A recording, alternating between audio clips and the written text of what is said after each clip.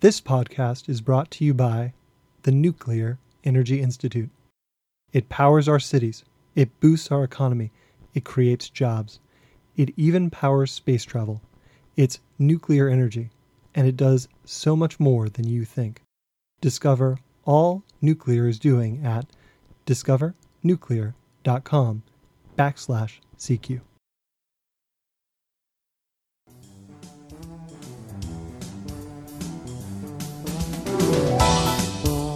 From the CQ Roll Call Newsroom in Washington, this is the Big Story Podcast, your nonpartisan news source for how Congress and the federal government shape the real world.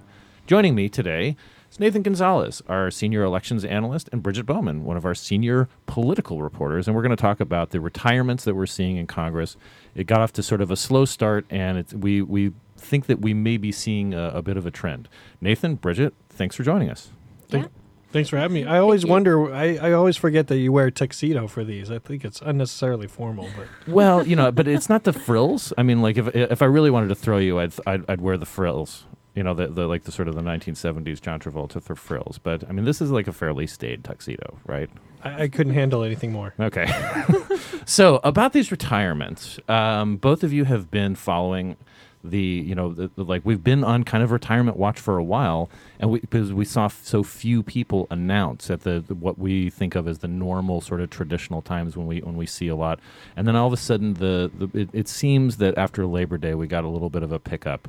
Let's talk about some of the most high profile retirements we've seen, Bridget, and then Nathan, we're going to talk about some of the consequences of that and like where these races stand as we head into the 2018 midterm elections. So, Bridget, just this week we had a couple, retirement. We have a retirement announcement and also retirement watch. Those coupled with some high profile ones last week. Like, let's talk about the most the biggest names. Sure. So the ones that are especially interesting are those more moderate Republicans who are deciding to leave.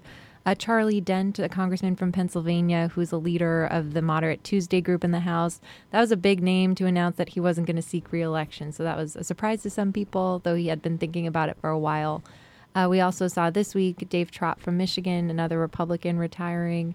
Dave Reichert from Washington also announced his retirement last week. Again, 3 districts that are more Republican, but without them as incumbents running again, that makes them more competitive. Yeah, we actually have a little bit of a clip of Congressman Dent talking to the Morning Call, Allentown, his hometown newspaper, and what he said when he announced that he was retiring. But how much did the current political environment in Washington It's a factor, to be sure. I mean, this decision was driven by personal matters, just, family. We talked about it for some time, I'm young, I'm healthy, I'm in good shape. I want to be clear about that. There's no health issue here. I'm in good shape. I'm looking forward to the future. I want to be part of the discussion going forward. I think we need to bring a stronger voice to the sensible center of not only of our party but of the country. Both political parties are in a pretty bad place right now, and I want to be part of that conversation, but maybe from a different seat. Maybe from the outside rather than from the inside. So it almost seems like, we've got a couple things going on. Members always say that it's a personal decision, not a political decision, Nathan. But what was more political? I can totally, having covered Congress for a couple of decades now, it seems, I can understand that Congress is not as much fun anymore for people like Charlie Dent, who sort of has a different, he likes to get along with everybody, Democrats, Republicans, House members, senators, and so forth. But what are some of the political things at work here in Charlie Dent's district in Pennsylvania? I always wonder if there was there a time in Congress when it was like vacation where people just came or lounging around on beach chairs and it was fun. But anyway, one of my frustrations with the retirement talk and the narrative that has built over the last couple of weeks is that there's this temptation to boil it down to one thing. And I think we have to remember that these are people. They're making a huge professional decision. If any of us were thinking about changing jobs, it wouldn't likely be based on one factor. It would be based on family, commute, upward mobility, all of these things. And sure, maybe one factor is above another, but I think in some ways, be careful to take politicians at their word, but sometimes these are multi-factor decisions going into it. Now, with Dent specifically, his district by the numbers is competitive. Trump won it, though. It was one of those areas that helped Donald Trump win statewide in Pennsylvania. But because Charlie Dent is such a figure in his district, Democrats really didn't have a shot at winning it. Now that it's open, we didn't put it into toss-up. I think Republicans still have an advantage, but it's an opportunity, and it broadens the playing field for Democrats, and it gives them maybe one less seat that they have to defeat a well-established, well-liked incumbent in order to get to the majority.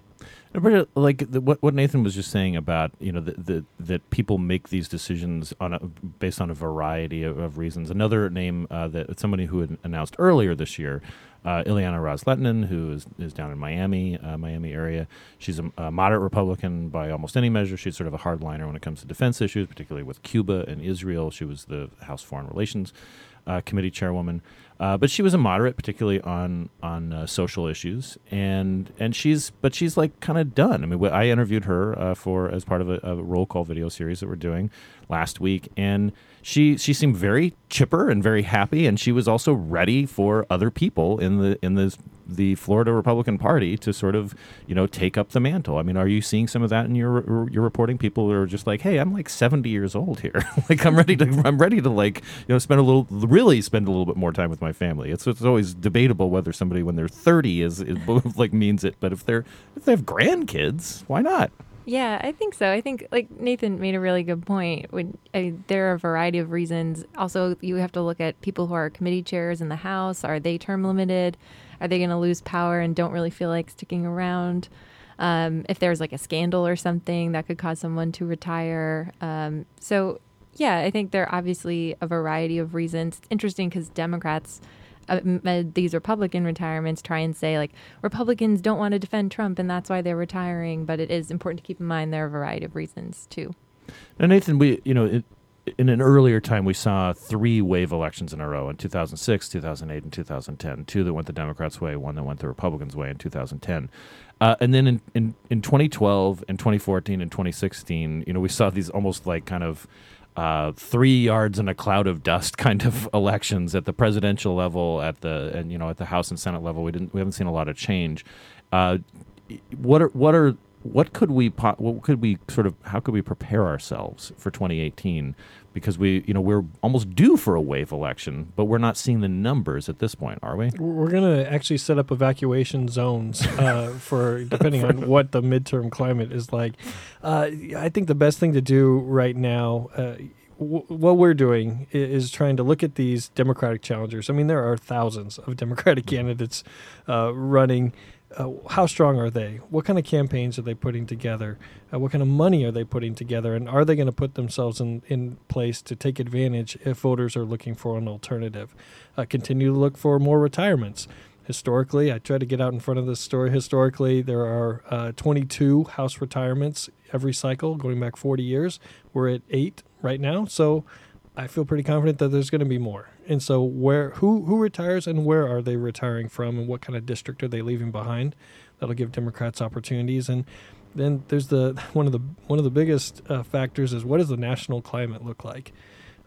It's easy to look at the president's job rating, but one of the biggest questions in my mind is what is the level of connection in voters' minds between President Trump and Republican candidates, and do they hold Republicans responsible for what President Trump is doing and saying? Our old colleague Stu Rothenberg talked a lot about the economy, in his times when he was analyzing these races inside and out. Just got a big report from the Census Bureau that wages are up, and they're at an all-time high for the middle class. The economy is beginning to recover from the Great Recession. If the economy continues to improve, and we continue to see people feeling more confident about like their ability to buy a house, buy a car, send their kids to college, all that kind of stuff, will that have an effect on the midterm, you think? Well, I think you hit on it there at the end. How do people feel about the economy is important. I know that the Democrats in the Obama administration were frustrated by they could spit out all sorts of numbers about the economy getting better, but people didn't feel it or believe it. That was certainly the case in 2016. I mean, the economy was by all measures getting better, and yet we almost had like this sort of upheaval sort of election, at least at the presidential level. So if let's say the voters are feeling better about their economic situation, or their neighbor or their cousins finally getting a job, all of that, I think that leads more likely a status quo election where voters are unlikely to throw out the people in office if they are fairly comfortable in their position. Now, it's if they feel anxious or angry or upset, that's when they start looking for change and looking around and say, who else can do a better job? And now, more from our sponsor, the Nuclear Energy Institute. It powers our cities and towns across the country. It creates jobs. It adds billions to the economy. It even powers space travel. Life as we know it wouldn't be life as we know it without it. And it's called nuclear energy. Yes, nuclear energy. Every day, nuclear energy helps us to keep our country running and moving forward. Discover all the things nuclear is doing at discovernuclear.com/CQ. Nuclear. Power the extraordinary. Now, Bridget, let's pivot a little bit to the Senate side. Earlier this week, we saw there were some rumblings that Bob Corker might want to head back to Chattanooga after a couple of terms, that he was done. What's it like in the Senate right now? We have 52 Republicans, 48 Democrats. The map is overwhelmingly friendly to the Republicans. We have a lot of Democrats who are up in states that Trump won. But we're seeing some instability in some seats on the Republican side, like Corker's, where it might create some openings too. What other races are you watching for to see signs of like maybe things are a little less stable than we thought they were? Right. So I guess in terms of retirements too, the Senate is also interesting. I think, Nathan, you wrote about this a little while ago that I think on average there are 5 retirements a cycle. And there's at least one every cycle, and we don't have any right now. Right, which is kind of unique. So Corker's definitely one to watch because he seems genuinely just unsure which way he's going to go. As you mentioned, the map is favored towards Republicans. Democrats are just defending a lot more seats. And they would have to flip some solid Republican seats if they want to win the majority. On the Corker side, the kind of interesting context is there was a Politico story about how former White House advisor Steve Bannon is going to look at supporting primary challengers for some of these Senate Republicans, and they named Corker as one of them. He was very critical of the president, saying that he wasn't competent and all of that. So I think that will be an interesting. I think you saw Senate Republicans pushing back on that idea, saying like we don't.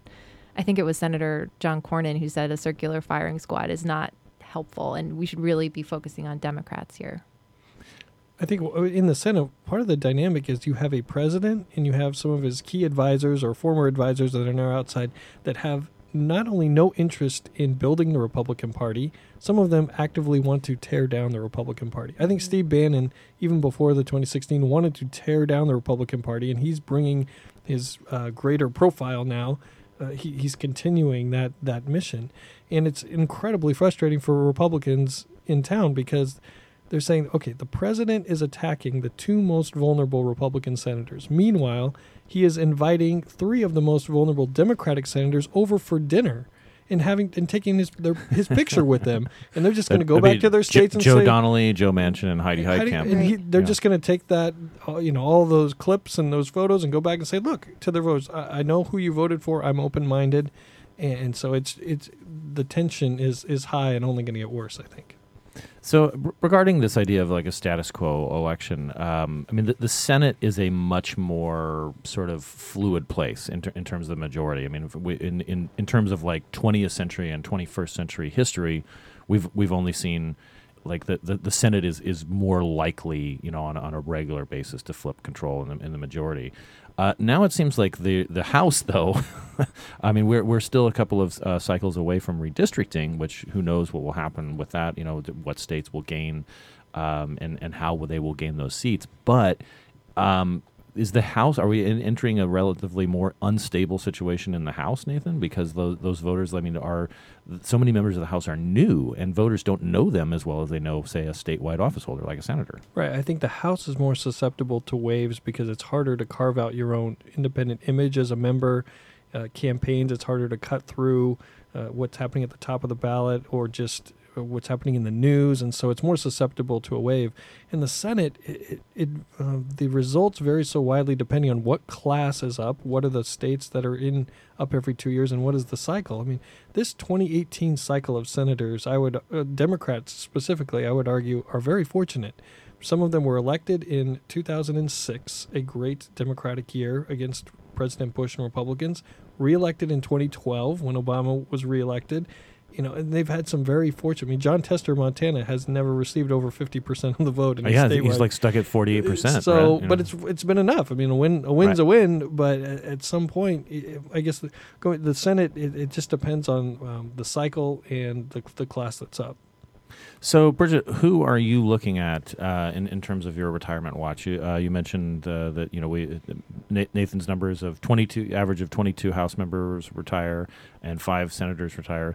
We talked about Corker. Who else are you looking at in the Senate and House for a possible retirement? What's the buzz there? In the Senate, definitely watching some of the more senior members. Senator Orrin Hatch is one that has garnered a lot of attention because Mitt Romney has reportedly expressed interest in running if Senator Hatch retires.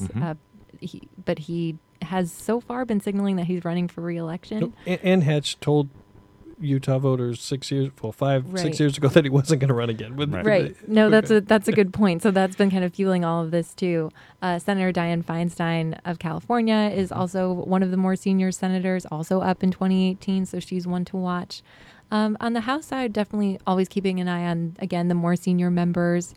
The DCCC actually has their own retirement watch list, though some of the members on it have been pushing back. Like they added Pete Sessions from Texas, who's head of the Rules Committee, and he tweeted after he was added, like, no way, like that's totally false, and come, as we say in Texas, like come and take it or kind of bring it on. Come hell or high water, to borrow a film title from Texas. Are we allowed to say high water in reference? I think so. Too soon. Oh. He's from Dallas, so they're unaffected. So, yeah, I think some of those members, too, and also just keeping an eye on some of the more moderate members as well.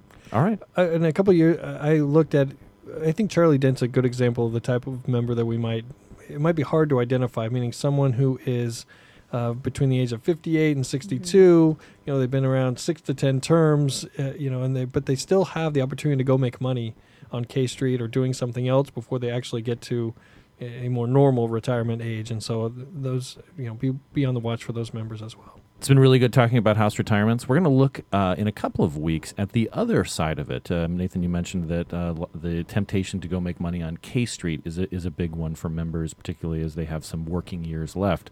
We're going to talk with CQ Roll Call's Kate Ackley, who covers the lobbying realm, and we're going to bring a special guest, a K Street headhunter, who will talk about what people look for in firms and in members, and what makes an attractive prospective employee as they leave Congress. So please mark that on your calendars in 2 weeks, and we'll explore another aspect of retiring from Congress.